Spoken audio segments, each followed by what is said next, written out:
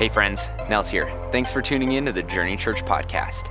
Today we're in a message series called Parables, where we're looking at how Jesus used small stories to teach big ideas. Let's tune in to see how these parables can impact our lives. Hi again. I promised I'd be back, and I'm here. Lots of you know, maybe some of you don't, that Journey Church is a part of a denomination. And this gentleman here, his name is Vern Streeter. He's a good friend of mine. Known each other for a bunch of years. He is the lead pastor of our Mama Church. So what's cool about that is that none of us, I wouldn't be here, none of you would be in this room right now. There probably wouldn't be a room if Vern, a while back, didn't have the vision and kind of the guts to say, hey, we're going to plant a church in Bozeman. So I don't want to say too much more about that because Vern knows the story better than I. And I just want you to give him a huge Journey welcome. Vern Streeter. See you, buddy. Everybody. Okay. Yep. You can make it. Hi, everybody. It's great to be together with you. It's been 9 or 10 years or something like that. Last time I was here was, we were in Heritage, and obviously that sermon didn't go very well because it took a decade to get invited back. Let me give you, John asked me to just tell you a little bit of the Journey Genesis. And the way that happened is that I was a youth pastor in Billings for the decade of the 90s. And in the early 90s, I began noticing a troubling trend. And that is that kids would graduate from our youth group at our church in Billings, and they'd go to college, and then they'd come home on break. And I'd talk to them like, hey, how's it going with the Lord? And they're like, who's the Lord? Oh, what?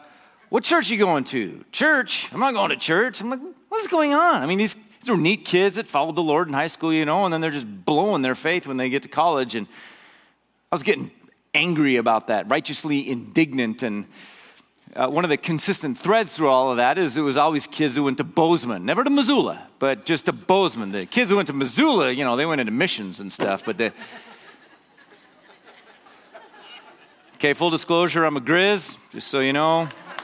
So, yeah, okay, you and I just lost credibility in the whole room, but actually there's some irony to that. I didn't follow Jesus when I was at the U, and I actually met the Lord in Bozeman, so up Cottonwood, and so it's because God is not in Missoula, he's in Bozeman. I had to come here to find him. So, at any rate, well, a lot of kids from Billings come to Bozeman, for school, and so, early 90s, I'm going, how come there's no criticism of anybody else, but I'm going, how come there's not churches that are just reaching out to these college kids, man?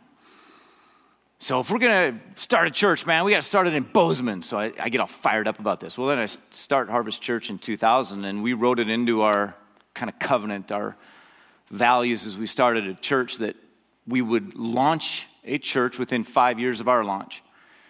And the location would be Bozeman. And so Brian was on my staff when I was a youth pastor, and then he came with me and was executive pastor at Harvest. And so he sat under all that and kind of caught the vision for it, and God called him to start Journey Church. And one of the things that not a lot of people know that's always been a really fun thing for me is that this 5 years from launch deal, like we just put that out there as sort of a faith step that God would let us plant a church in Bozeman 5 years from launch. And you guys planted actually 12 hours inside of that. In other words, we started the first weekend of October 2000. You started first weekend of October 2005.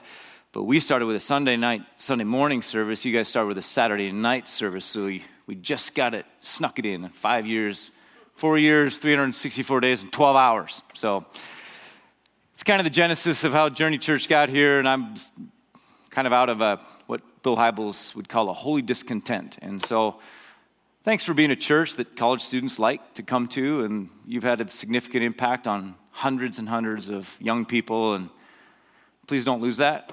Please keep it up. Thank you. I speak of that personally because I've had a daughter at Montana State. Man, that was tough on the family. So she was here and a part of this church, so it's really good. little sketchy, even me being here today. I'm 4 weeks post-op.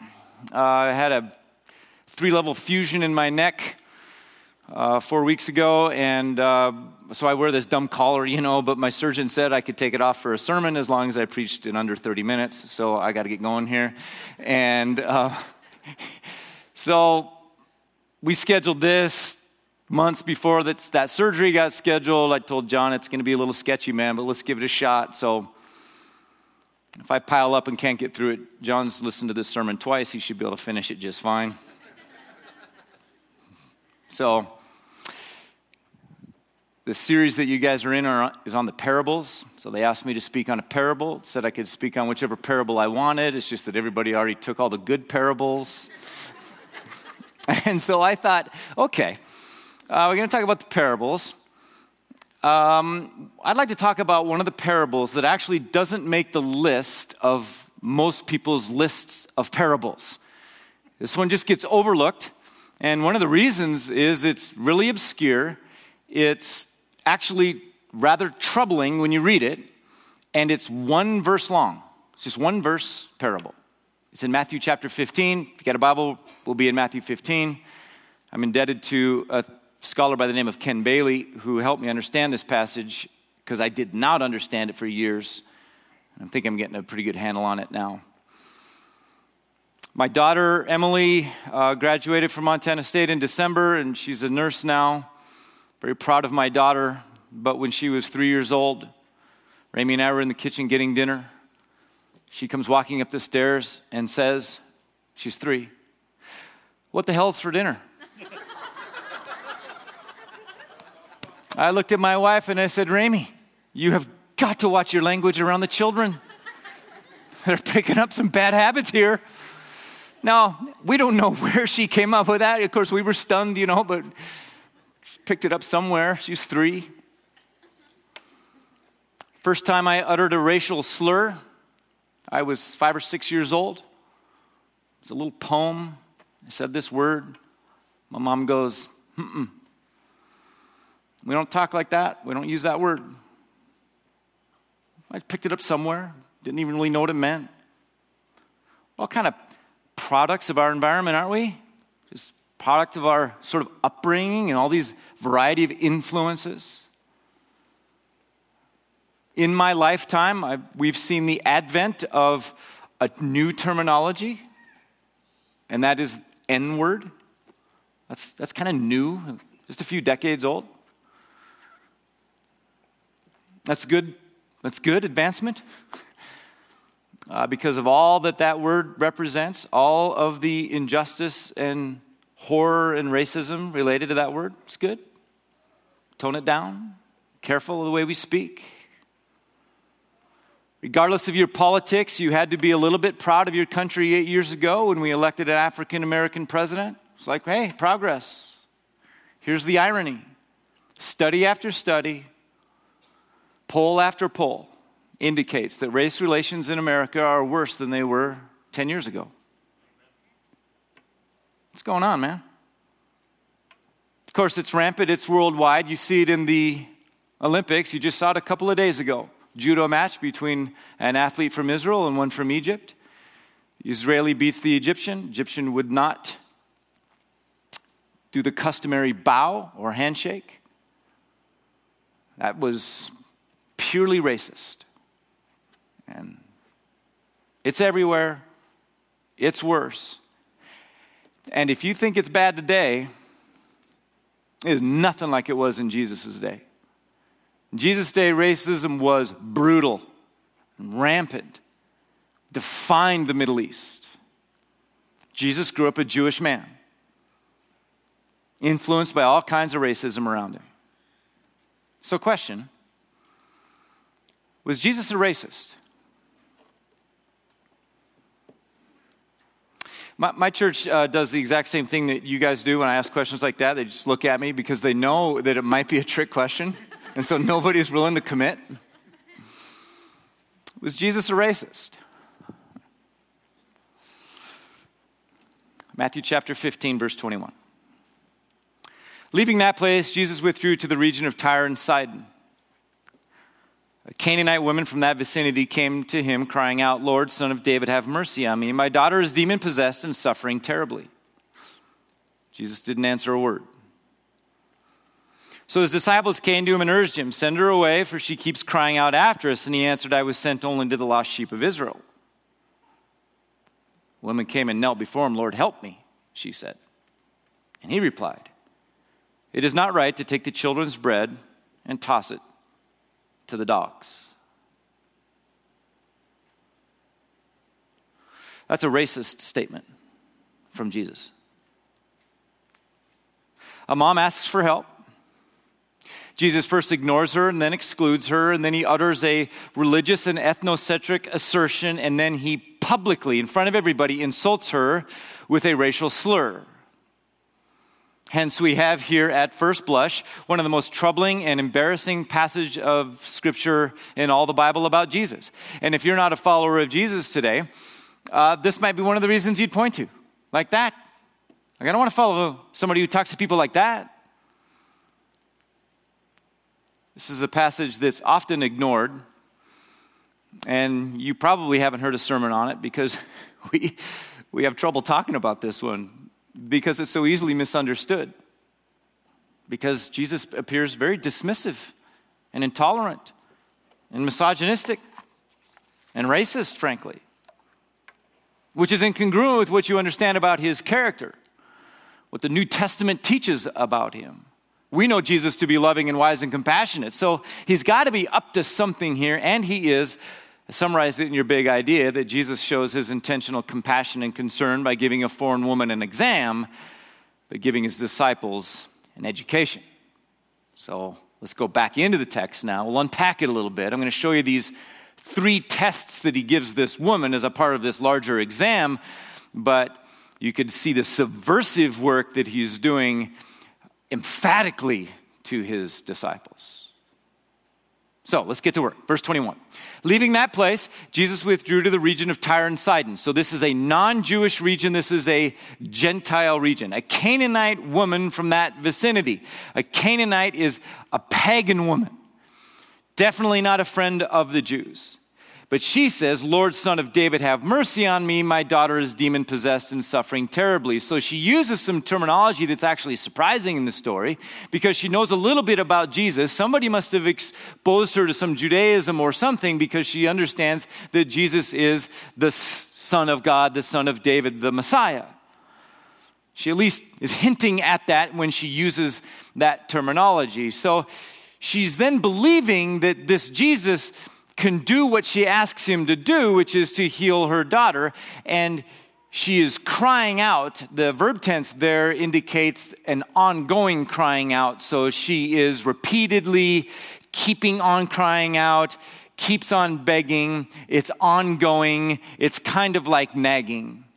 And so you have this foreign woman from a repulsive religious heritage with a demon-possessed daughter, probably demon-possessed because of the activity of the mother, who now seems to be apparently believing in Jesus, and yet she is unclean and definitely disqualified to approach a rabbi. She approaches him and begs him repeatedly and loudly, this is the Middle East, to have mercy. And what does Jesus do? Verse 23, he did not answer a word. How rude. He does nothing, says nothing, just silence. What is this? Is this indifference? Is it rejection? Now keep in mind now, he's dealing with, kind of testing this woman, but educating his disciples. So he's testing her. Now, a test is not a put down. A test is not an insult. A test is a teacher. You understand that about tests. Jesus, you could even think, is actually complimenting her by giving her this tough test in the way that a coach honors an athlete when the coach schedules tough competition. So we're in the midst of the Olympics right now, and everybody that's in the Olympics has been pushed by their coach, and the coach is always looking for the very best competition for their athletes because he or she wants to get the best out of them. That's what Jesus is doing with this girl. He's complimenting her by giving her these difficult tests. Now, the first test is what we're simply going to call silence and indifference. Silence and indifference. I think Jesus is pretending rejection. I think he's pretending his air of superiority, this sense of, I don't even notice you. But it's also what would be expected of Jesus. This would be seen as totally appropriate because a rabbi is not going to talk to a woman in public, let alone a Gentile woman with a demon in her house. And so the disciples who are watching all of this unfold are very comfortable with Jesus' culturally conditioned treatment of this woman. Jesus is testing her with his silence, but she's not going to accept the perceived rejection because she's passionate about what she wants to see happen, which is the most important thing to her is that her daughter would be healed. So she just stays at it and she keeps on begging. She's essentially nagging and she's passing test number 1, but her nagging and her wailing and her begging is too much for the disciples, which is now going to bring us to test number 2, verse 23. So his disciples came to him and urged him, send her away, for she keeps crying after us. So Jesus had taken his disciples into the region of Tyre and Sidon for some R&R. These guys had actually been going hard doing some good ministry. They needed some respite, some rest. And so he takes them there kind of to Vegas, to get some rest. And so they're there to kind of unwind a bit, and all of this clatter, all this carrying on, all this begging and wailing is getting to their nerves. And so the disciples just want Jesus to get rid of her.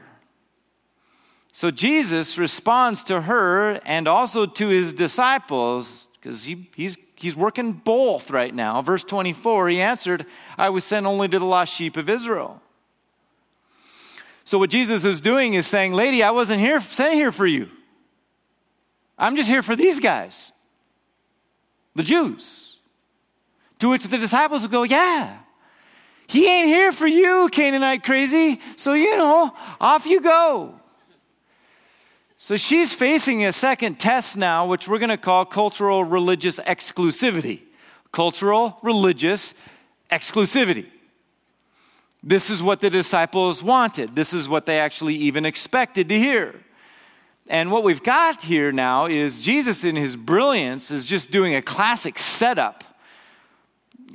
He's kind of digging a hole that the disciples are falling into. They're about to get an education because Jesus knew about their baggage. See, their prejudices, their racism in some ways isn't their fault. I mean, it was what they grew up in. They picked it up from their parents. They picked it up from their culture. They picked it up from their synagogue teachers. So they kind of just live in this. Jesus is going, that's no excuse. And he's very bothered by his disciples' attitudes towards women and towards Gentiles, non-Jews, towards this Canaanite crazy lady. Now, simultaneous to this, the woman's self-sacrificing love for her daughter and her ongoing suffering and her humiliating begging and her endurance under the testing and her confidence in Jesus is impressing Jesus, and it's moving his heart and it's moving it to compassion, which, by the way, is what happens when you pray. Which is why the Bible tells us to pray incessantly, pray continually. God wants us to continue to be persistent in our prayers because those kinds of prayers moves God's heart, which is what's happening with Jesus and this woman right now. So in his love, he's feeling compassion towards the woman, but in his love, he's feeling irritation, even anger towards his disciples. She needs to be helped by her daughter being healed. But those guys need to be helped too. They need to be educated. Their attitude needs to change. Their heart needs to change. These guys are full-blown racists. And Jesus can't have racists being the bearers of the gospel that's going to go to the whole world, all ethnicities. It can't start from a place of racism. These guys got to change. So, what is she going to do with the sentiment that Jesus only came for the Jews? And the disciples are just playing right into it, going, yeah, he only came for us. So Jesus, the master teacher, he's just got everybody right where he wants them, right in the palm of his hand. Brilliant. And so here's what she does after hearing that Jesus didn't come for her, but only for the disciples and their kind. Verse 25, the woman came and knelt before him. She pushes closer into this. Lord, help me, she said. Love this passion, this endurance of hers. She ain't quitting. Her concern for her daughter was so deep and her confidence in Jesus so strong that she falls before him, probably is touching him now at his feet, at his legs, and begging him. She isn't buying it. She isn't giving up. I came only for the Jews. And she's going, no, you didn't. Or if you did, change your mind. I need you to help me. I need you to help my daughter. I think God likes this kind of persistence in people. Now, this is a pitiful scene. She's been loudly carrying on. Now she's on her knees in front of Jesus. Lots of people are watching this interaction. Disciples are irritated and befuddled and even embarrassed. What's he going to do? Is he going to help her now? I mean, this Canaanite crazy woman at his feet? Well, not yet, because he's still teaching, still testing. And here's what he's doing. He's going, okay, guys, let's run this all the way out. Let's just run this, your attitude, your perception of people, let's just run it all the way out and see what happens. Brings us to the third test. Verse 26, and the parable. It is not right to take the children's bread and toss it to the dogs. Wait, what? Did you just call me a dog? He did. He used a Greek word for little dogs, puppies. It's very patronizing. We know from history that the Jews would call the Gentiles dogs. And dogs were not like our sweet dogs today. They were scavengers and despised almost as much as pigs. You need to understand that this word dog is a racial slur. This would be their N-word. And Jesus utters it to her. Lady, my disciples need bread, and I am not going to take their bread and throw it to you, Gentile dogs. This test here is full-blown racism. So what is Jesus up to here? What's he doing? Well, he's testing and he's teaching. He tests her by saying what his reputation already says about him, and that is that he's only here to help his own kind, his own ethnicity. But he's also teaching. And he's teaching his disciples by, in effect, saying, okay, guys, let's run this all the way out. You want me to get rid of this woman, and you want me only to yourself. You want me to look down on her because she's a woman. You want me to limit my ministry and my activity to the Jews only, and definitely not the Canaanites. Okay, fellas, let's follow your theological, gender, and racial biases to their logical conclusion, because you guys know that I can meet this lady's need. You've seen me do it. But your theology and your ethnocentrism and your racism require me to get rid of her. Okay, let's do that, because that's good for the community, right? That brings shalom to people. Let's get rid of her. Okay, let's observe the response to this unclean, wailing woman. You ready, guys? Okay, guys, watch this. Hey, lady, you are bugging us, and it's going to do you no good. Because I didn't come here for you guys, for your type, for the dogs. I came for these guys. And I've got food for my people, but frankly, I only got so much to go around. So I'm certainly not going to throw some bread to you, Gentile dogs. Now, when he says that, it's consistent with the attitude of the day. It's consistent with the upbringing of these disciples. But it sounds horrible in the face of a desperate pleading woman, doesn't it? See, guys, it's shocking when your prejudices is on display. But here's what's happened to you. You've kept your prejudices inside. Your own racism. And the best thing that could happen to you is that it gets exposed. Because when you see it, it's ugly. Riley Cooper. Anybody? Ring a bell? Riley Cooper is a wide receiver in the NFL. He's white.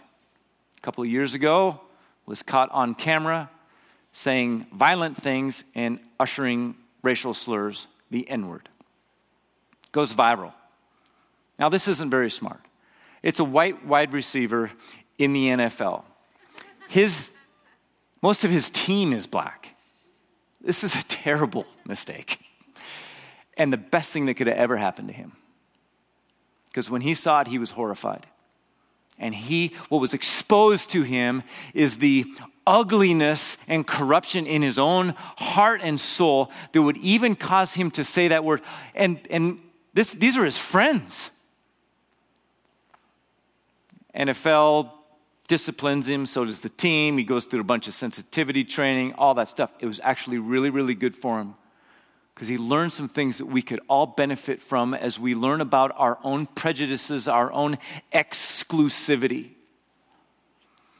When you see it happen, because out of the overflow of the heart, the mouth speaks, Jesus says. When you see it happen, it's ugly. And that's what Jesus is doing with these disciples, showing them how ugly their attitude is. So guys, you think the Gentiles are dogs and you want me to treat them as such? Well, here's where your biases lead. You comfortable with this scene? Let's see, she's at my feet. What should I do? Maybe kick her? Or how about you guys put a chain around her neck and drag her out of here? You okay with that, fellas? Now who's got their tail between their legs, right? Now meanwhile, bless her heart, she's still just passing the test, man. Is she going to get offended? Verbally attack? Start a movement? Take to Twitter? What's she do after she's called a dog? Well, her love for her daughter and her confidence in Jesus' identity and compassion and his love for all people is so strong that she's just going to absorb this body blow. She just absorbs this insult and presses on. Because again, the point is not her feelings. The point isn't even her own identity. The point is that her daughter is being ravaged by a demon and she wants her healed. So she'll take the body blow. Just heal my daughter. And so she responds wisely and winsomely to Jesus. And by the way, this is a great example to anybody who's marginalized, anybody who is a victim of some form of exclusivity or prejudiceness. Look at what she does, verse 27. Yes, it is, Lord, she said, even the dogs eat the crumbs that fall from the master's table. She just takes the insult and then with a touch of humor turns this into a renewed request. She's saying, look, I know you Jews think that us Gentiles are just dogs. We're little puppies. Okay, so it is. That's fine. We're dogs. We deserve nothing. But then she says, but even the little puppies are thrown crumbs. Crumbs of bread after everybody has eaten their fill at the table. She's even saying, look, I know I'm not at the table. I'm a Gentile. I know I'm not at the table. But I also know there's enough of you to go around and I will take a crumb. Just a crumb. Because a crumb from the Messiah has more than enough power to heal my daughter. You are the master, you are the Lord, you are the Savior, and I am just a dog under your table, but I know you can heal, and I know you have compassion, and I know you have an inexhaustible supply. Could you just throw me a crumb? Just a crumb. Heal my daughter. beautifully passes the test. Jesus knew she would. Matter of fact, she graduates the top of her class. Now the disciples are still getting schooled. Verse 28, then Jesus said to her, woman, that's a term of endearment, you have great faith, your request is granted, and her daughter was healed at that moment. The gospel writer Mark says that Jesus says, such an answer, or what an answer, wonderful answer, that kind of a response to her. Jesus is so excited, so proud of her. Now the disciples are totally speechless. This is the speechlessness that happens in a moment of deep and profound learning, because never have they seen such faith in the midst of so many hard words. Never have they seen such confidence in Jesus. Never have they seen such compassion pouring out of him. And never would they have imagined, and never will they actually forget, where their biases and prejudices and theological arrogance would lead. It would lead to a human rights disaster for the whole town. Alas, a global disaster if it was left to go unchecked. If everyone thought and behaved like they did, especially Christians. Jesus is just brilliant in this interchange, in this tiny little parable. She passes the test. She endured. She didn't fight him over it. She just was like, whatever it takes. She's just loving her daughter. She had the right priorities. She passes the test. The disciples get an education because this is a critical event in their life. Because Jesus is preparing these guys to love the entire world. And you know the rest of the story. It worked. Because the disciples, these mean little racist guys, become the greatest advocates for human rights, social justice, and the love of God in history. Literally changed the world and gave the entire world a new paradigm to think about people. It was on that the early church was founded. And it happened because of one little obscure one-verse parable. And yet, here we are, guys, 2016. And racism is still a problem. And arguably worse. What's that show you? That shows you that the solution is not political. It ain't even human. The solution is Jesus. And learning to see people the way Jesus sees people as, you ready for this? People. People. Dearly loved, deeply respected people. Souls that God created and Jesus died for. That's the solution. It starts here. With an obscure one-sentence, provocative parable to test us and teach us that in Christianity there is no room for exclusivity and racism. Imagine what kind of community that Bozeman would be if Christians would just take crumbs from the master's table and prepare a feast of love and acceptance and blessing for all people. It would change the valley. Now, the Bible is curt. In other words, we only have a little bit of Jesus' life. Lots of details are left out. So at the end of this parable, it's just kind of moves on to the next thing. Do you wonder what happens to this lady? This real person. So I will tell you what I think happened. I don't have any particular insight to this. In other words, I wasn't there. And the Bible doesn't say. But I'm right. But this is what I think happened. Based on the character of Jesus and the weight of the New Testament teaching about people and about God. This little interchange happens. And Jesus tells her that her daughter is healed. So she's going home, right? So she gets up and she bails out of the room, wherever they were at. I think Jesus got up. I think he got up and I think he followed her and got outside and said, hey, ma'am. And she stopped. And I think he walked up to her and he put his hands on her shoulders tenderly She's short. She's right here. And I think he said something like this to her. Hey, I want to say thank you. Because these blockheads, okay, they're my disciples and they're going to change the world, but they ain't ready. And I had to teach them some stuff and show them some things, some stuff about their own corrupt heart and the way they think about people. And so you helped me with that, and I want to thank you. Because here's what's going to happen. In about 7 months, next Passover, I'm going to get arrested and tried unjustly, and they're going to torture me and murder me on a cross. But that is God's plan, because that death is going to be for the sins of the world, yours and even theirs, and theirs is a bunch. And then I'm done down here.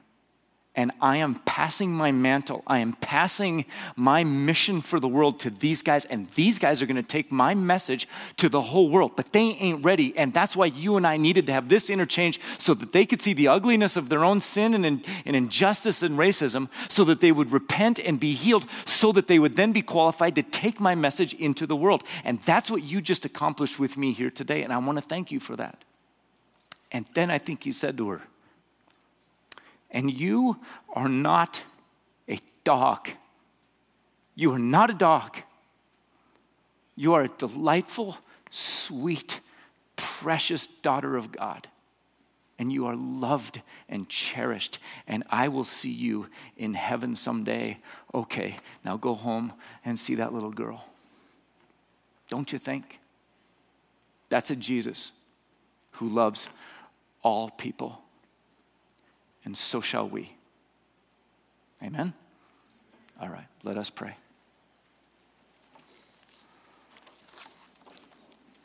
I'm going to give you a moment to interact over this with the Lord. So whatever you might be thinking about, you might need to do some apologizing, ask for help. Maybe it's expressions of gratitude, but you just get to pray for a few moments. Then I'll interrupt you here in a minute, and we'll see if Jesus is saving people today. If you're not a Christian yet, we're going to give you an opportunity here in just a few moments. But right now, you talk to God.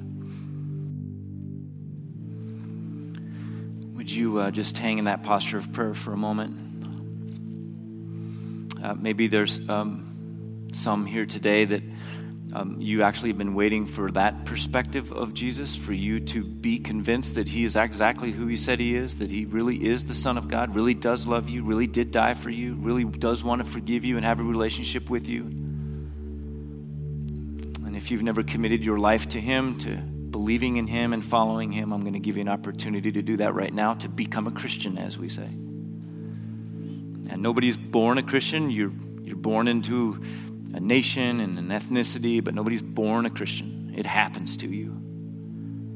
And it starts with an admission of your need of God in humility, and particularly because of your own sinfulness. And so, would you just tell God right now that you're sorry for your sins? And you could name a couple, or you could talk about it just in general. And it might even have to do with your own prejudices and racism. But just humbly tell God you're sorry.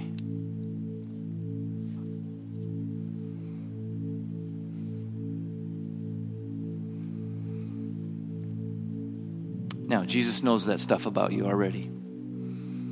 And in spite of that, and really because of that, and his love for you, he was willing to be tortured and murdered for the sins of humanity. That includes yours. And so a person who is a Christian is one who believes that Jesus died for their sins, for the guilt of their sins, that he took that punishment on himself. And so you could tell him right now that you believe that he loves you and died for you.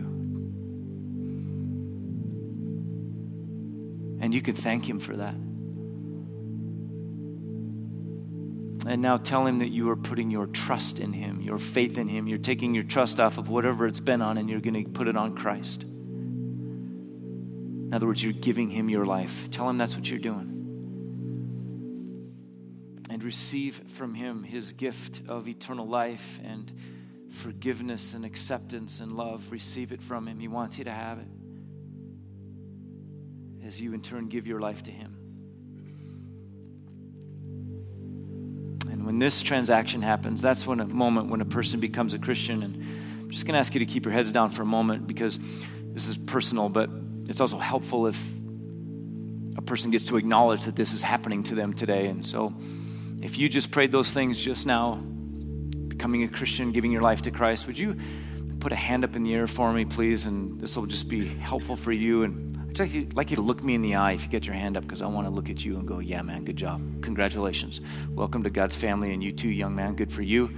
Welcome to the forgiveness that God has for you, sir. I'm so happy for you. Good job, guys. Yep, way to go, my man. And you are experiencing right now God's forgiveness and his love and his acceptance of you, and he is washing away the sins that you've committed, and you are free from that now and all of that guilt, and he has plans for you to be a blessing to the world. That's why he's blessing you now with his very presence, and heaven rejoices, and it's really quite emotional. So good job, you guys. Then, Lord, I pray, I pray for new Christians, Lord, and just celebrating that right now, that they would know very early on here how much you love and care for them and how authentic and real this moment is. Jesus, how graceful, merciful, and kind you are to us. We are no different than those disciples, God. We just say and think stupid things. You just love us and keep teaching us. So thank you for teaching us again today. And I pray that you would then trust us with the gospel, that we would bear it well and share it freely in the world without exclusivity, with no prejudice, that we would be Christ-like. We pray these things in his name. Thanks for listening. We hope this time has allowed you to dig out more of who God has made you to be. If you made some kind of spiritual decision today and are interested in what's next, we'd love to connect with you. For more information or to get in touch, please visit journeyweb.net. If you're interested in supporting our ministry, you can give online at journeyweb.net/give. Thanks.